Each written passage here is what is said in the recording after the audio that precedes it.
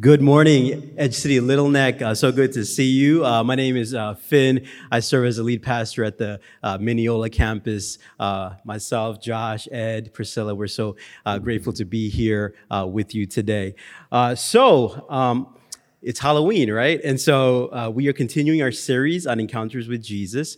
And so as this world is coming together, celebrating Halloween, and we have our alternative after service. How many of you guys are excited about 2 o'clock, 2 to 4? It's going to be such a great time.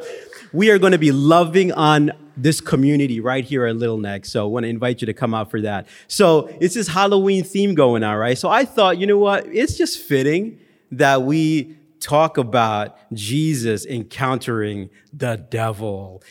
Dun, dun, dun, dun. I wish I talked to you, Ed, and maybe you could put some music in the background, like some scary music or something like that. But we're going to be talking about Jesus' encounter with the devil. And so would you join me in a word of prayer before we begin? Father God, we just come before you right now, Lord. Father, I just pray for these next few moments. Thank you for moving already during our time of worship. Lord, I pray for these next few moments that you will move in a deeper way, that I will just absolutely get out of the way and not be seen. And Lord, that you will get all the glory, honor, and praise for what you're going to be doing this morning. I give you all the glory, honor, and praise. It's in Jesus' mighty name I pray. Amen. So what we need to know this morning as I begin is if you are going to follow Jesus, right, if as the leader of your life, you have to know that you have an enemy. There is an enemy to your life, and his name is Satan. Now, I want you to know that we believe in a literal devil, okay? And the reason that we believe in a literal devil is because Jesus believed in a literal devil. The devil is not some personification of evil that's left over from some pre-scientific superstitious time, but the devil is real. The devil has a real agenda, and we really, really, really need to pay attention to what he is trying to do in our lives if we are going to be followers of Jesus Christ. And so on a side note, I just want to let you know that we here at Edge City Church, right, Mineola, Little Neck, we all are trying our best to make the devil mad. Can I get an amen?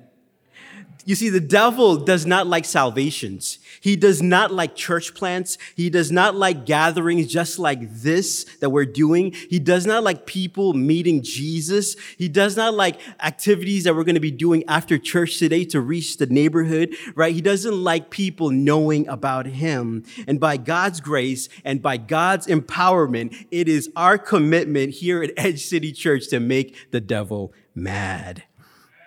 You see, the devil is real, and there is a good and there is an evil, and there is a God in heaven who loves us, and there is an enemy who wants to stop the work of the gospel of Jesus Christ. He wants to minimize the word and the work of our God in our lives. You see, but what tends to happen with Christians is when we're thinking about the truth is that Christians will tend to go one out of two ways with this, right? So on one hand, you got like hyper-spiritual Hector. Hyper-spiritual, sorry if there's any Hectors in here. Hyper-spiritual Hector, he accredits every bad thing that happens in his life to the devil. And so you got, I got a flat tire on my way to church this morning. Well, the devil popped my tire. Because the devil does not want me to go to church, so the devil must have popped my tire, right? Well, yeah, maybe the devil popped your tire, or maybe you just need to sweep out your garage because you ran over a nail. And so there's hyper-spiritual Hector on one end, but on the other end, which I think is more prevalent among us, there's a lot of Christians who follow Jesus with their lives without any awareness that we have an enemy, that we have an adversary. But the Bible says that we have an enemy. In John chapter 8, it says that he is the father of lies. In Revelation chapter 12, verse 10, it says that he is the accuser of God's people. And so Even though you never saw the devil, even though you have never heard the audible voice of, of the devil, when you believe things that are not true of God and yourself, that thought right there is authored by the devil. Romans chapter 8 says this: there is no condemnation for those who are in Christ Jesus. Revelation chapter 12 verse 10 says this, that he is the accuser of God's people, right? So if you have trusted in Jesus Christ, place Jesus as your Lord and personal Savior, but there's a voice saying that you are guilty. There is a voice saying that God is not going to love you. That thought right there was authored by the devil. We are in a spiritual battle. We're in a spiritual battle. And Edge City Church, if we are going to follow Jesus, we need to know, or much like Jesus in this text this morning, that we will be tempted by the devil. So in this morning's text, I want to just get some insights from this text here out of the way Jesus does battle with the devil. So we're going to see Jesus go into a season of temptation. He is in the wilderness by the devil for 40 days. And this is right before Jesus goes into his public ministry. But what happens is that Jesus is sent by the Spirit out to be tempted by the devil. And there is another monumental milestone that happens in Jesus' life, and that is his baptism. And so it was at his baptism that a voice comes down from heaven, and the voice from heaven says, "You are my beloved Son, and with you I am well pleased." The very next scene that we see is Jesus is now being sent out to be tempted. Now listen, I think there are these two events are back to back in Scripture. It's not by coincidence, in my opinion. I don't think this is an accident here. Right? I think there is a definite purpose for this to be back to back. So listen, Edge City Church, this is why if you are going to fight the attack of the devil, you need to know the approval of the Father. Before you fight the attack of the enemy, you need to know the approval of the Father. If you are going to be someone that says no to the proposals of the devil, you need to be someone that learned to stand firm on the promises of God. Amen? And Edge City Church, if Jesus, God incarnate, eternally existed with God the Father, if Jesus needed to be reminded of his identity in his relationship with God, if he needed the voice of God reminding him that you are my beloved Son, and in you I am well pleased, before that temptation, how much more do we? How much more do we? If we're in Christ, we needed to be reminded every day that there is a God in heaven who loves us. Right? That if we would just place our faith in Jesus, he looks down on us and he says that God says, "You are my beloved child. I love you, and with you I am well pleased." Let's read chapter 1, verses 9 to 11. I want to start this morning by talking about Jesus' baptism here, okay? It says this. It reads like this. In those days, Jesus came from Nazareth of Galilee and was baptized by John in the Jordan. And when he came up from the water, immediately he saw the heavens being torn open and the Spirit descending on him like a dove. And a voice came from heaven saying, "You are my beloved Son, and in you I am well pleased." So the first point is this, is in Christ, God is well pleased with you. In Christ, God is well pleased with you. Let's take a look at these next verses and kind of just unpack this today. And so one of the natural questions is that we ask, right, is that, well, you know what? Why is Jesus baptized in the first place? And I'm going to put a pause on that question right now. We're going to answer that question at the very end of this sermon. So I want you to think about that. First, I want to take a look here at what happens at Jesus' baptism, and I want to draw some insights from that. You see, it was at Jesus' baptism that we got one of the most clear pictures of the Trinity in all of Scriptures. You see, the Christian theology of the teaching of the Trinity is that there is one God, right, who has eternally existed in three persons, right? Three persons, the Father, Son, and the Holy Spirit.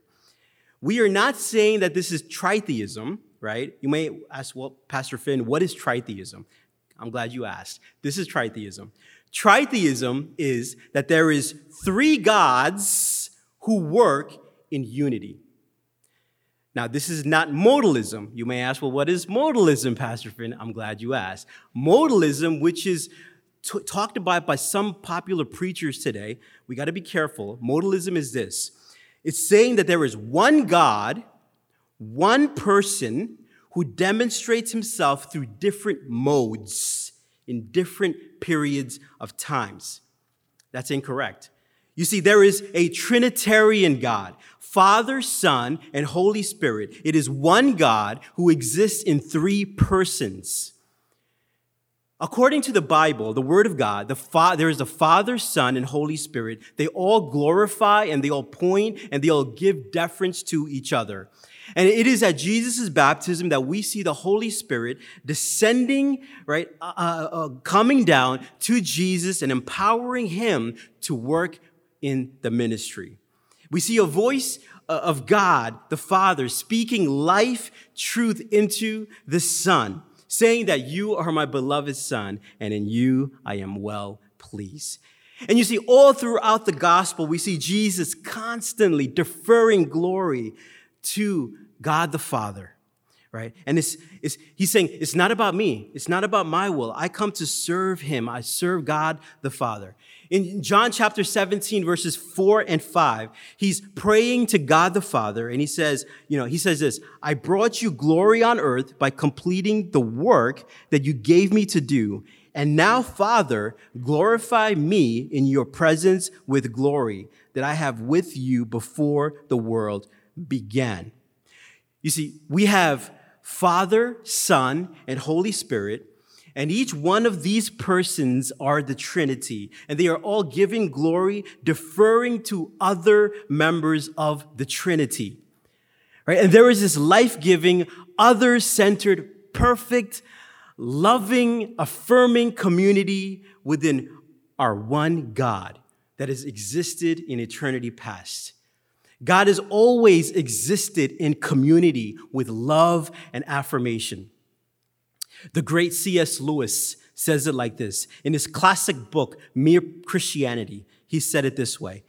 He says that in Christianity, God is not a static thing, but a dynamic, pulsating activity, a life almost a kind of drama, almost, if you would not think of me irreverent, almost a kind of a dance.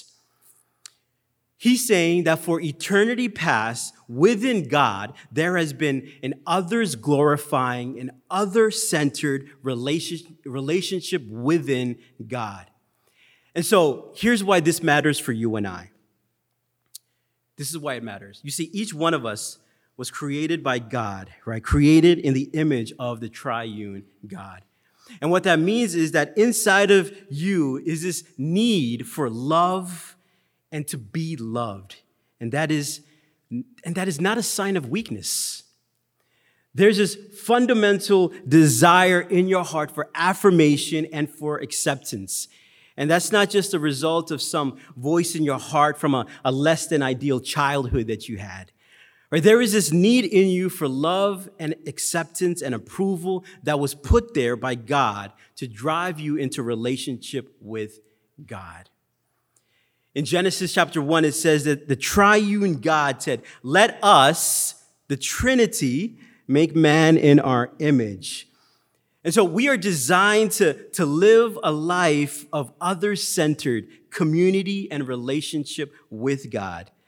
Not that we are members of the community because we're not divine, right? But we live in a relationship with the Trinity, deferring glory to him, receiving love and affirmation from our relationship with our Father, God. And here's what the scripture said. The scripture says that we are designed for community with God. But the thing is, sin has separated us with God. And each one of us are guilty of sin in our attitude, in our actions, in our behavior, in our thought, in the word, and in deed as well. And every person, right, we have done things that we should not have done. And that is called sins of commission, right? And we have not done good things that we should have done, and that is called sins of omission. And so the relationship we are designed to experience is in a loving, relational, affirming, triune relationship with God that has just been broken. And naturally, we are not children of God, but we are children of wrath. And God is the holy and the righteous God, and that we are sinners by nature and by choice. And then rather than living in a community with God and giving God the glory and deferring glory to God, so many of us have chosen to live a self-chosen existence. Right? To live lives that are centered around our own needs, around our own wants, around obedience to our own wills. Because that we have this propensity to look for things for affirmation, to look for things for acceptance in like 1,000 other places around us other than God. And we look for acceptance and approval in things that we can accomplish, in careers that we can develop, in just all the kinds of the different people that we can date, all the kind of spouses that we can marry, our religious performance and academic achievements and the accolades that we can receive. And we have just become approval addicts who are living our lives like we are on stage waiting for the applause of the crowd. And you see, Jesus did not live for the approval of others. Why? You know why? Because he listened to the approval he has from God the Father at his baptism. Heaven itself opens up and the Father says, "You are my beloved Son, and with you I am well pleased." Jesus enjoyed an uninterrupted, unhindered relationship with God the Father. And now here's the good news of the gospel. Jesus, he takes our place on the cross so that we could receive his place as the Son, right? On the cross, Jesus receives the wrath of God that we deserved so that we could receive the fellowship with God that only he deserves. It was on the cross. And the good news is that if you have placed your faith in Jesus Christ, if you have been born again, right, that you are a child of God. In the Gospel of John, chapter 1, verse 12, it says this: "To those who received him, he gave the right to be the children of God." Romans chapter 8 says this: "We have been adopted as children of God."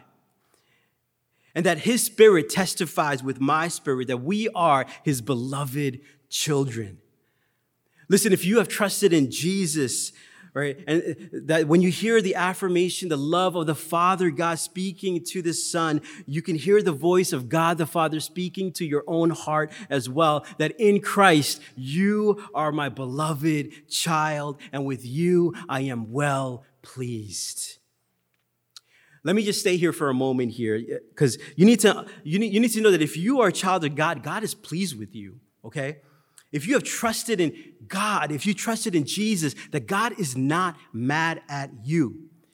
If you accepted Jesus Christ as your Savior and your Lord, God loves you. God cares for you. He knows you, right? He accepts you. Jesus Christ hung on a tree, taking the wrath that you and I deserved so that you could receive a life-giving, joy-filling, others-created fellowship with God that only he deserves.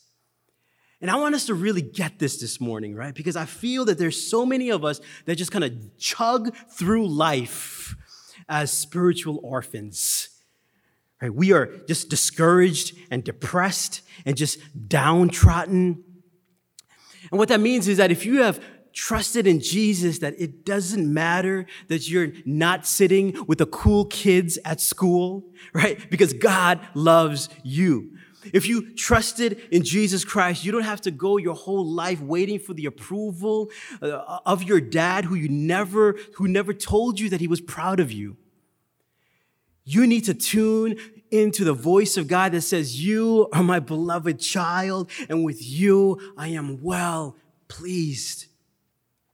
If you trusted in Jesus, then you need to know that the measurements of this world that are used to define success don't apply to you and I. It doesn't matter that you can balance your checking account, the number of degrees that you have, the religious accolades, the number of people that you report to at work, how much money you make, your drive, where you live. Your identity, value, and worth is found in the voice of the eternal Father saying, "You are my beloved child, and with you I am well pleased." Now, you might be thinking, well, Finn, you started off talking about the devil and temptation, and all you've been talking about is being a child of God, right? And like affirmed and being accepted in him. Let me explain why.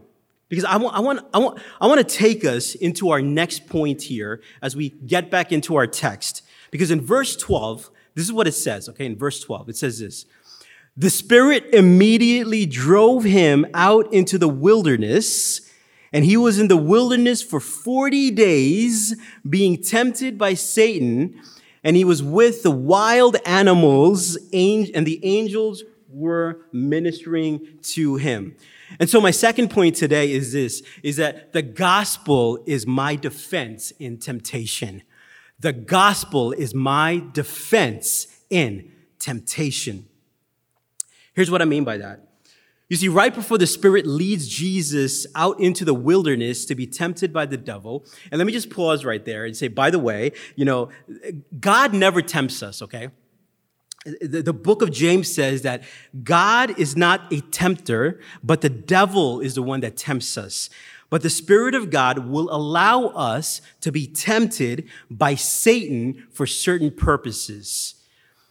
And Jesus, to fulfill his mission, his grand mission on this earth, had to face this temptation on our behalf in our place so that he can overcome that temptation, so that he could be our victor and be our substitute in that temptation. But right before the Spirit leads him out to be tempted, God assures him to Jesus that "You are my son, and with you I am well pleased." And here's why, right? The way that Jesus responds and withstands the temptations of the devil is the assurance that he has the love of the Father. The strength that Jesus has to fight the temptations of the devil is knowing with certainty that the Heavenly Father loves him, approves of him, and is well pleased with him. And so let me just unpack that here. The temptation scene that we see in Mark actually shows up in Matthew, in Mark, and in Luke as well. And Mark is kind of like this Cliff Notes gospel here. It's one of the quickest, fast-paced gospels. And so a lot of times, the gospel writer, Mark, he leaves out a lot of the details here. And so we can get a little bit more detailed as we look at the other gospels. And so I want us to take a look at Matthew's gospel really, really quick here, where we get a little bit more detail on this scene. Okay, so I want to show you how Satan tempts Jesus in this scene. The good news of the gospel is that Jesus' secure identity with the Father now enables him to fight the temptation of the devil. The devil tempts Jesus with three things. The devil tempts Jesus with comfort, with security, and with power. With comfort, with security, and with power. So let's take a look at Matthew chapter 4, verse 3. It reads like this. The tempter came and said to him, "If you are the Son of God, command these stones to become loaves of bread." So what is he tempting him with there? Comfort, right? Comfort. He's saying, Jesus, you have been fasting for 40 days and you are hungry. You are uncomfortable here. Why don't you take comfort into your own hands? You've been starving for 40 days, and you think God cares about your comfort, right? You think God is going to provide for you? Come on now. Are you kidding me? Right? God is not going to provide for you. You need to take matters into your own hands. You need to be centered in yourself. You are the Son of God. So turn these stones into food. Don't trust God. Why don't you do it? Why don't you take comfort into your own hands? How does Jesus respond to that? Jesus quotes Deuteronomy chapter 8, where it says this, man shall not live by bread alone, but by every word out of the mouth of God. You see, Jesus is saying, my comfort isn't in what I eat.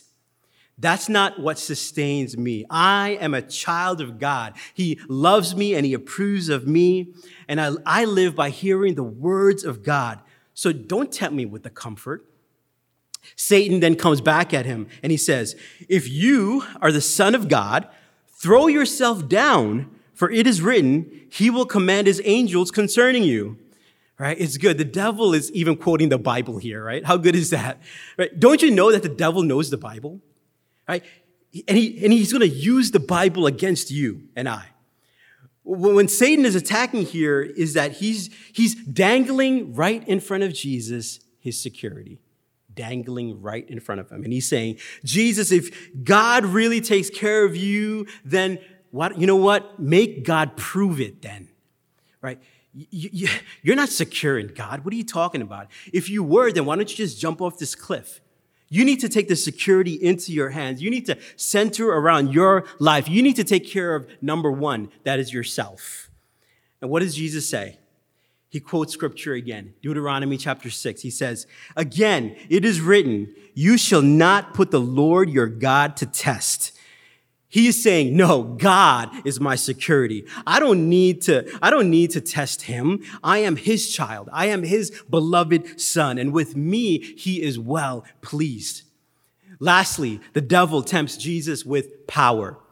It says again, the devil took him to a very high mountain and showed him all the kingdoms of the world and their glory. And he said to him, all these things I will give to you if you will fall down and worship me. In other words, Jesus, why would you just defer your glory to God? Like, you think God is going to give you glory? You think God is going to give you power? You think God is going to give you an inheritance? Jesus, let's talk about how this is going so far for you, okay there? Think about it, Jesus. You were born to a teenage mom and dad. You grew up in relative obscurity, in poverty, and you were swinging a hammer. Right? Look at the glory of the world. Like, this all could be yours, Jesus. Why don't you just give up the hammer, right? And why don't you just bow your knees to me, and I will give you power, and I will give you glory. And Jesus says in the next verse, Jesus says this, be gone, Satan, for it is written, you shall worship the Lord your God, and him only shall you serve. Right? Jesus is like, nope, I'm going to worship God. I get my glory, my power, my worth from worshiping God. And listen, Edge City Church, it is the very same lie that Satan wants to use to tempt you as you seek to follow Jesus as well. The devil wants to dangle right in front of you comfort, security, and power right in front of us. And he wants to convince us that God is not enough. He wants to convince us that we need to take matters into our own hands. And the devil might say, oh, God hasn't provided a spouse for you, right? And your 5-year plan, that came and gone 10 years ago. Right? You are still single and you are miserable. You need to take those stones of desire for companionship and turn them into bread and eat it. Do you think God is going to provide a spouse for you? Get real. He is a joke. You need to lower your standards because he doesn't care. And you need to find comfort in yourself. The devil's going to say, you know what? You want a better job? Come on, right? You need to force this on your own. You think God is going to be your provider, your security? You think God is playing by the rules of the marketplace? If you do that, you think you're going to get ahead in your workplace? Get lost, right? He doesn't care about you. You want to live in this world, then you got to play by the rules of this world. You got to compromise. You got to take security into your own hands. You want out of your marriage? God wants you to be happy. He doesn't want you to be stuck in that miserable marriage when very clearly that you could be a much better version of yourself by being with someone else. Just make that decision. Pull that trigger. You need to take things into your own hands because you cannot trust God right now. Do you see how Satan tempts us? Do you see how Satan is tempting you right now? What are the lies that you have been hearing from the father of lies, where you have been tempted to compromise? Listen, how do you do battle with the devil? This is how you do it.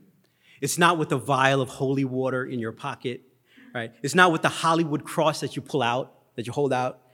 Right? It is with the gospel of God in our heart and the word of God in our head that we do battle with Satan and his lies and his accusations to know who you are and whose you are.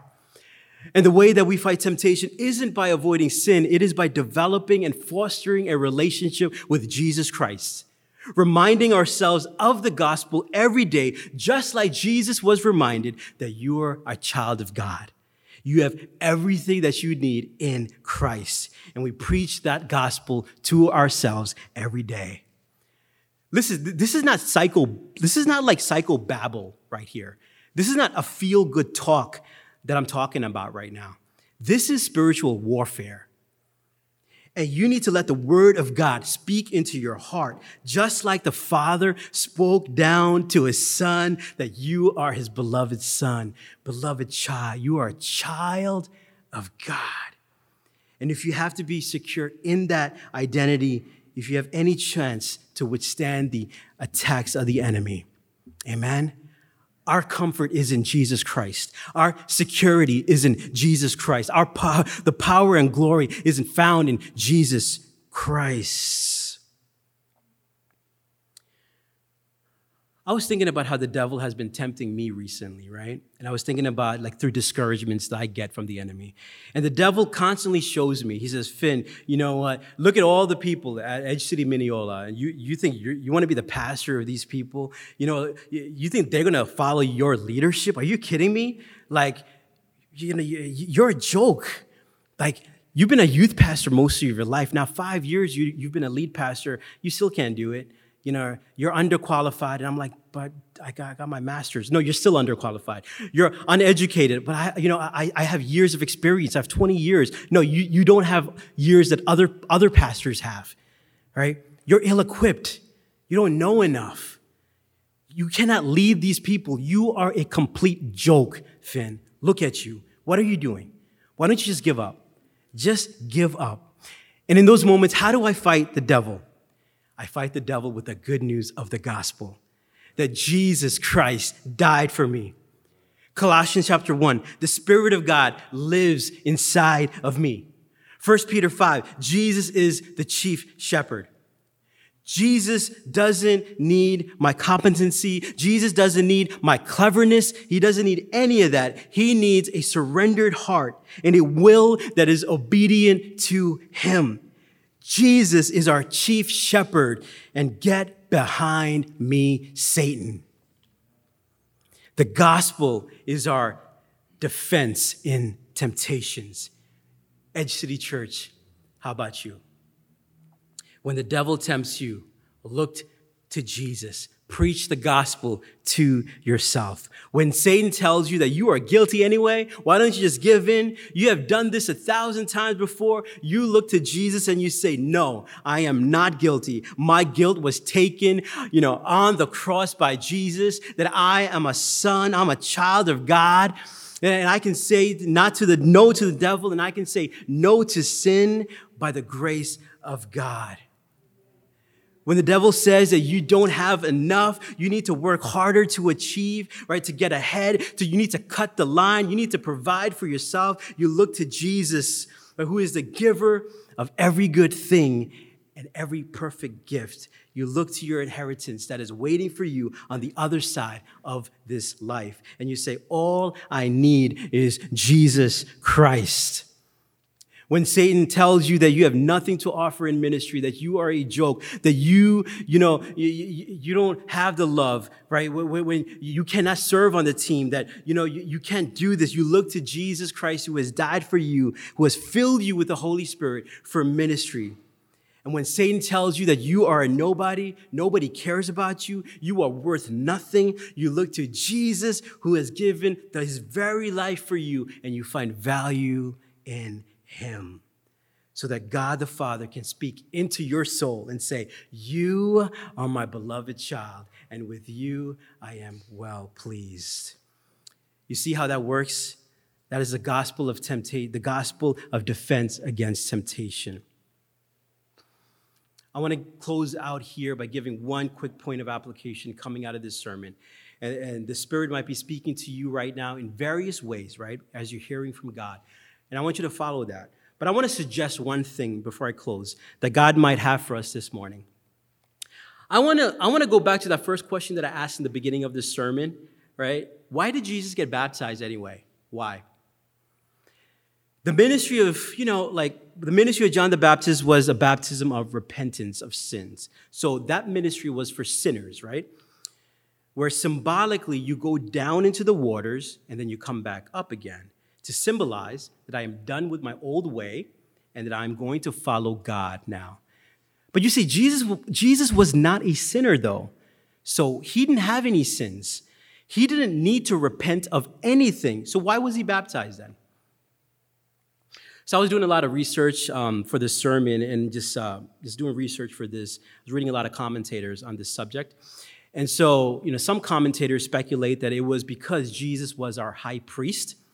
So that's in the Old Testament. When the priest becomes a priest, he would have to go through ceremonial washing.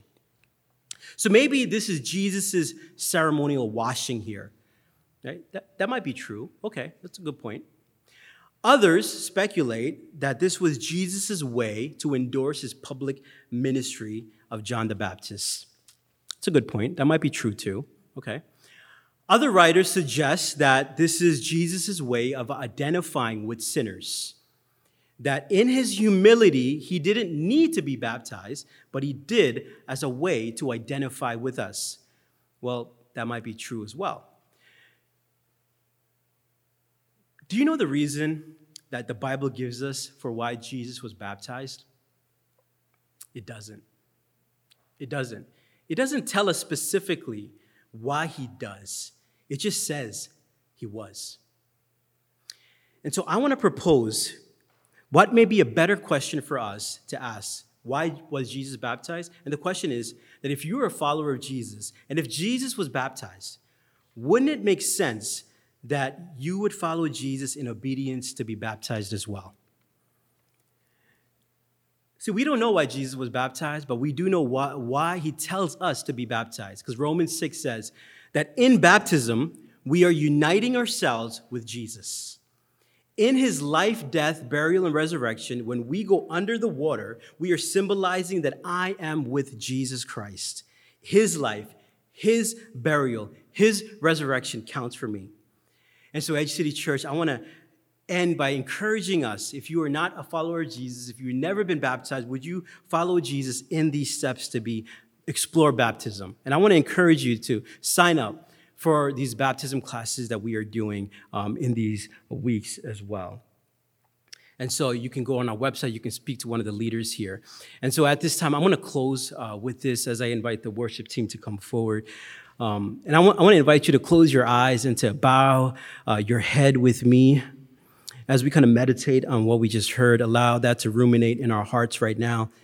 Hear the voice of God saying that you are my beloved child. Right? You are my beloved child, and with you I am well pleased. Jesus, this morning we hear the words of God the Father saying, "You are my beloved child, and with you I am well pleased." Jesus, this morning is in worship and in joy in our head. We just say, thank you, Lord. Just thank you, God. We come with thankful and grateful hearts because we never deserve to hear that statement from God. But Jesus, you paid the price. You earned the favor of God that we never could. Jesus, as we get out of here today, we're going to face 1,000 attacks from the enemy. And would the gospel be close to our hearts? Would the word of God be ready in our hearts that we would speak truth where we are hearing lies? That we would proclaim the grace of God where there is condemnation. That we would walk in step with you, O Lord. God, I pray that you would challenge all of us to take next steps to be followers of Jesus. It is in your name we pray. Amen.